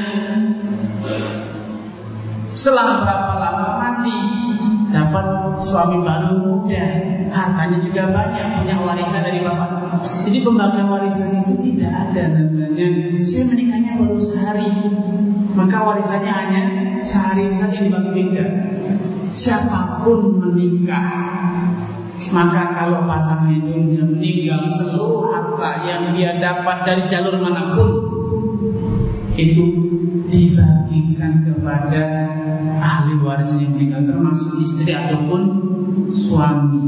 Dalam Islam tidak ada harta gonok ini. Ya ini kan dari warisan bapak saya, kan ini istrinya. Ya, kalau kamu meninggal itu akan menjadi milik dia 1/8-nya atau 1/4-nya. Kalau punya anak, istri dapat 1/8. Kalau tidak punya anak, istri mendapatkan 1/4. Itu tidak ada batasan. Selama harta itu milik kita, maka istri kita berhak mendapatkan warisan semuanya. Baik yang kita kumpulkan selama kita belum beristri bujang, harta warisan dari orang tua, atau setelah kita kumpulkan bersama istri kita atau yang lainnya, semuanya selama itu milik kita, maka harus dibagi pada ahli waris, termasuk istri kita yang baru dinikahi di detik-detik terakhir.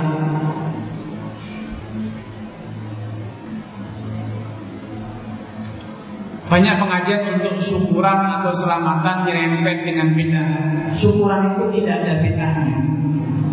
Salah kalau orang mengatakan syukuran bid'ah. Yang bid'ah itu yang mengatakan syukuran bid'ah. Syukuran itu diperintah Allah Subhanahu wa taala. Diperintahkan dalam Al-Qur'an, "Anishkurli wali walidayya." Bersyukurlah kepadaku dan juga kepada orang tuamu. Mengekspresikan rasa syukur itu banyak.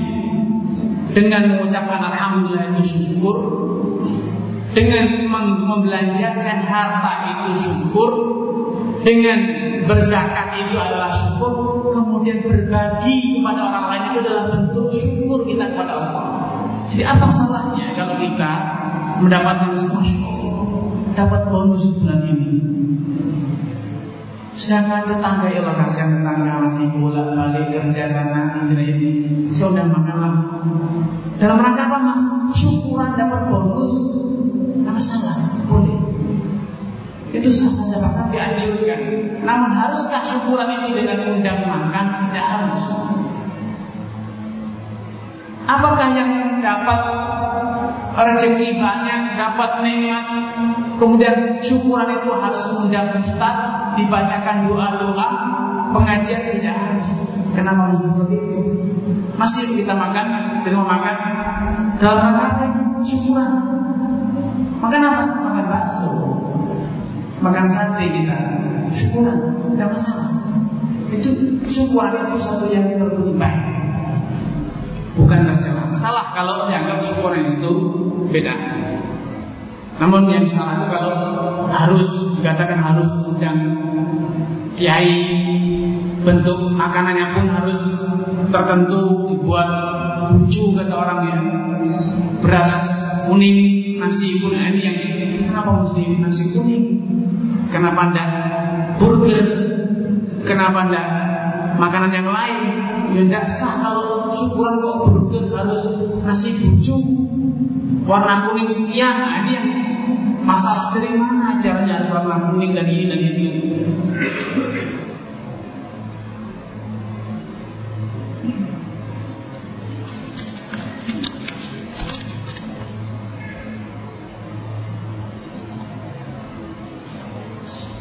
Bagaimanakah hukumnya memberi hadiah kepada orang yang merekomendasikan kita untuk sebuah pekerjaan sebagai tanda terima kasih? Doakan saja, jangan diberi hadiah. Karena Rasulullah SAW telah bersabda, "Man syafa'a syafa'atan fa'uhdiyalahu." Barang siapa yang memberi syafaat, rekomendasi, saran dalam banyak hal, kemudian dia diberi hadiah, fa'uhdiyalahu, faqad atababan 'aziman min abwabil riba, maka dia telah membuka pintu yang sangat besar dari pintu-pintu riba.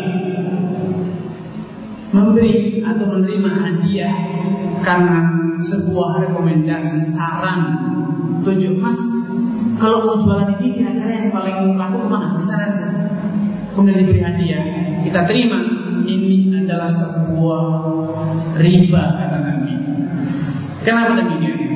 Karena dalam Islam menginginkan agar masyarakat ini, masyarakat Islam menjadi sebuah keluarga, bahkan menjadi satu tubuh, jadi sanggup kita memahami ini ditawati warahmatullahi.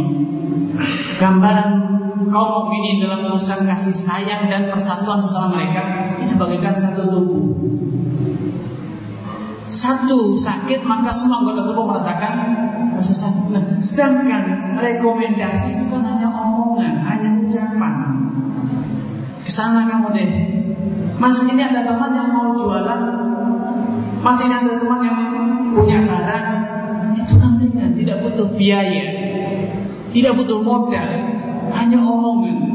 Kalau misalnya tidak dihalalkan bagi kita untuk menerima hadiah gara-gara ini, karena kita punya kewajiban sosial. Tidak boleh semuanya dinilai dengan komersial dalam hidup ini. Harus ada nilai sosialnya dalam bermasyarakat, bersahabat, berukhuwah. Kalau sampai rekomendasi saja kita nilai, Anda kan berhasil.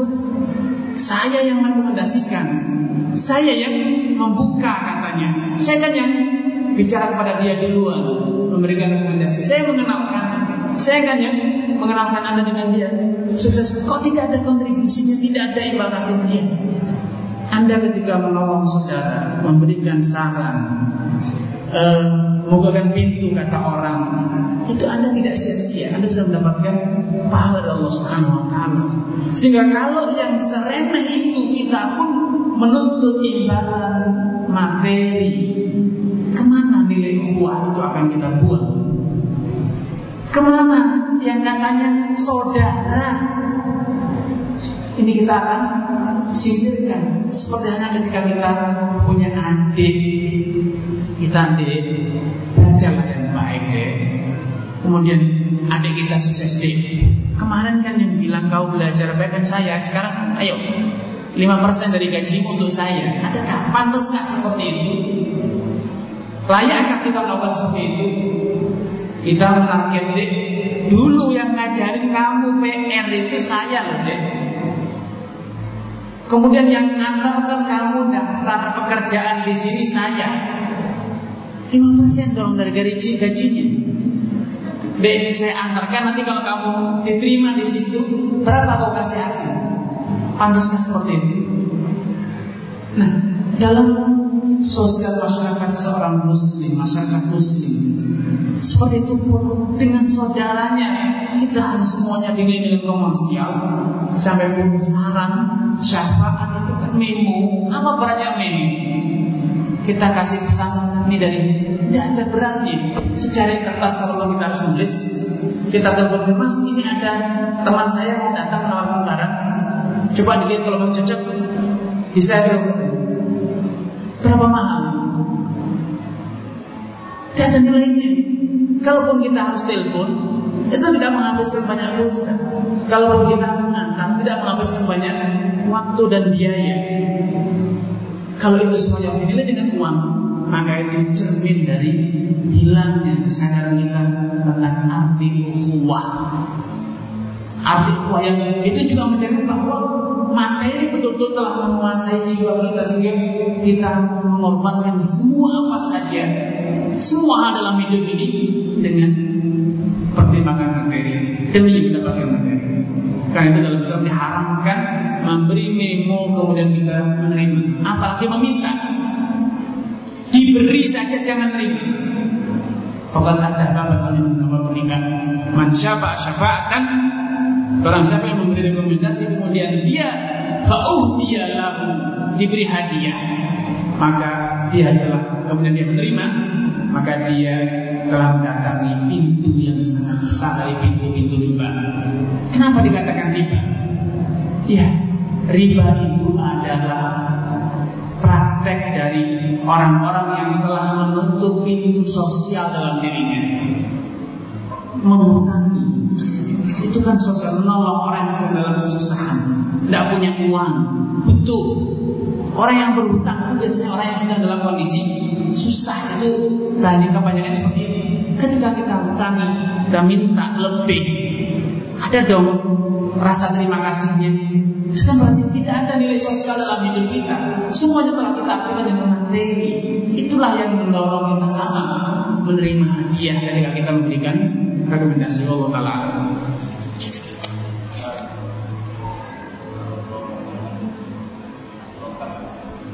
Broker itu pekerjaan, menghubungkan kesana kemari, mencari,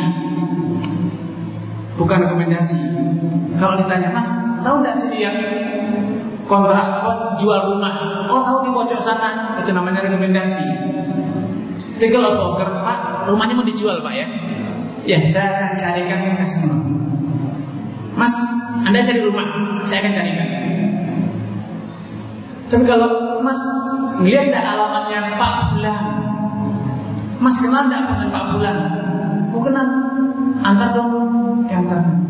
Itu bukan kerja, itu ringan sekali, tidak butuh biaya. Tapi kalau broker, agen pemasaran, jasa, itu adalah jual kerjaan, jual jasa kita. Kita mencari, kita punya papan nama, kalau mungkin kita agen properti, kita punya karyawan, kita memberi layanan, bukan sekedar omongan. Wallah, sehingga sangat berbeda.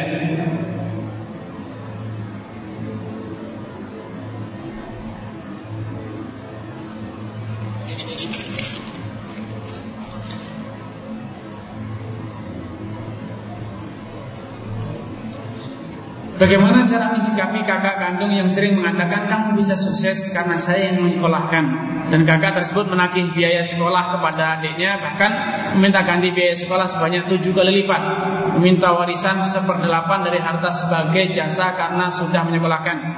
Karena si kakak dahulu menyekolahkan adiknya karena orang tua tidak mampu. Ya, kalau memang kakak itu dulu membiayai kita dengan niatan dia ingin meminta ganti, maka berikan ganti sejumlah yang dia berikan. Berapa dia membiayai kita? 10 juta, 20 juta, 50 juta, berikan seperti itu, kembalikan. Karena dia niatnya memang menghutangi, bukan memberi. Ketika dia meminta itu berarti dia menghutangi, namun jangan beri lebih. Ketika dia minta sekali kali lipat itu tidak benar, itu adalah riba. Itu adalah riba ketika dia minta kelipatan. Dulu saya nyekolahkan kamu jual sapi, belikan sapi. Saya jual motor saya dulu agar kamu bisa sekolah, belikan motor. Karena dia menghutangi kita, tidak masalah. Saudara menghutangi itu sah-sah saja. Karena dulu ayah tidak mampu, saya hutangi kamu. Sekarang kamu sudah bisa menghasilkan, punya penghasilan, kembalikan sejumlah yang dia berikan kepada kita. Jangan lebihkan.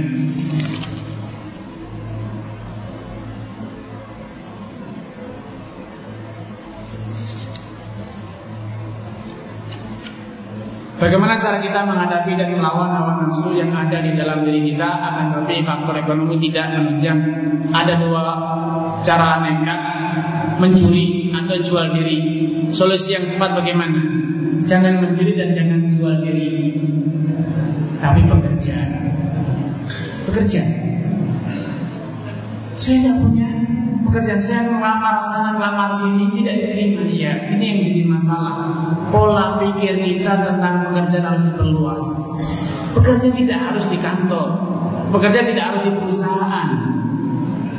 Berwirausaha, jual gorengan, datang ke tukang gorengan, Pak, saya tak cuci piringnya, mau berapa kasih saya?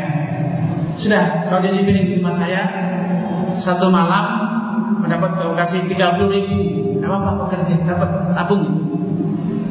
Insya Allah 1 bulan kita sudah dapat 900.000. Sabar, tabung itu. 1 bulan kita bisa menyisihkan 500. Sabar, tidak apa-apa. 2 bulan, 3 bulan, 4 bulan punya modal, jualan sendiri. Insya Allah bisa. Namun sayangnya kita itu tidak punya, tapi gengsi. Masa saya sarjana nyuci piring? Ya sarjana tidak punya apa-apa, buat apa? Ini sekarang yang kita butuhkan apa? Modal, uang. Mau nikah itu butuh mahar, butuh nafkah, bukan ijazah. Yang dibutuhkan nafkah, mahar, walimah dan lainnya, bukan ijazah. Kalau kita merasa gengsi, maka rezeki kita akan sempit. Mungkin ini yang bisa saya tanggapi dari banyak pertanyaan yang sampai, dan maaf kalau tidak sempat menanggapinya karena keterbatasan waktu. Dan sekali lagi saya ingin menekankan bahwa tanamlah dalam diri kita kesadaran bahwa kita harus memutus harapan kita kepada siapapun di dunia ini. Karena percayalah, Allah menciptakan kita ini tidak pernah menitipkan rezeki kita di tangan orang. Rezeki kita itu Allah berikan langsung kepada kita dari jalur siapapun, tapi itu rezeki kita. Jangan pernah mengira bahwa Allah menciptakan kita dengan menjadikan kita numpang di rezeki orang. Tidak ada, kita itu punya rezeki sendiri. Jangan putus asa, jangan berkecil hati, namun besarkan hati kita. Tumbuhkan optimis dalam diri kita. Insya Allah itulah kunci keberkahan hidup yang sejati. Ketika kita bisa menanamkan ini, rezeki datangnya semua dari Allah, mengharap juga hanya dari Allah, meminta hanya dari Allah, mengeluh juga hanya kepada Allah Azza wa Jalla, insya Allah Allah akan segera berikan kemudahan kepada kita. Namun selama kita masih memiliki harapan kepada sesama manusia, maka semakin lebar, semakin banyak, maka semakin lebar pula pintu kegagalan yang kita buka sendiri, pintu kemiskinan yang kita buka sendiri. Maka ampun bab masalatin illa fataha Allah bab fakrin.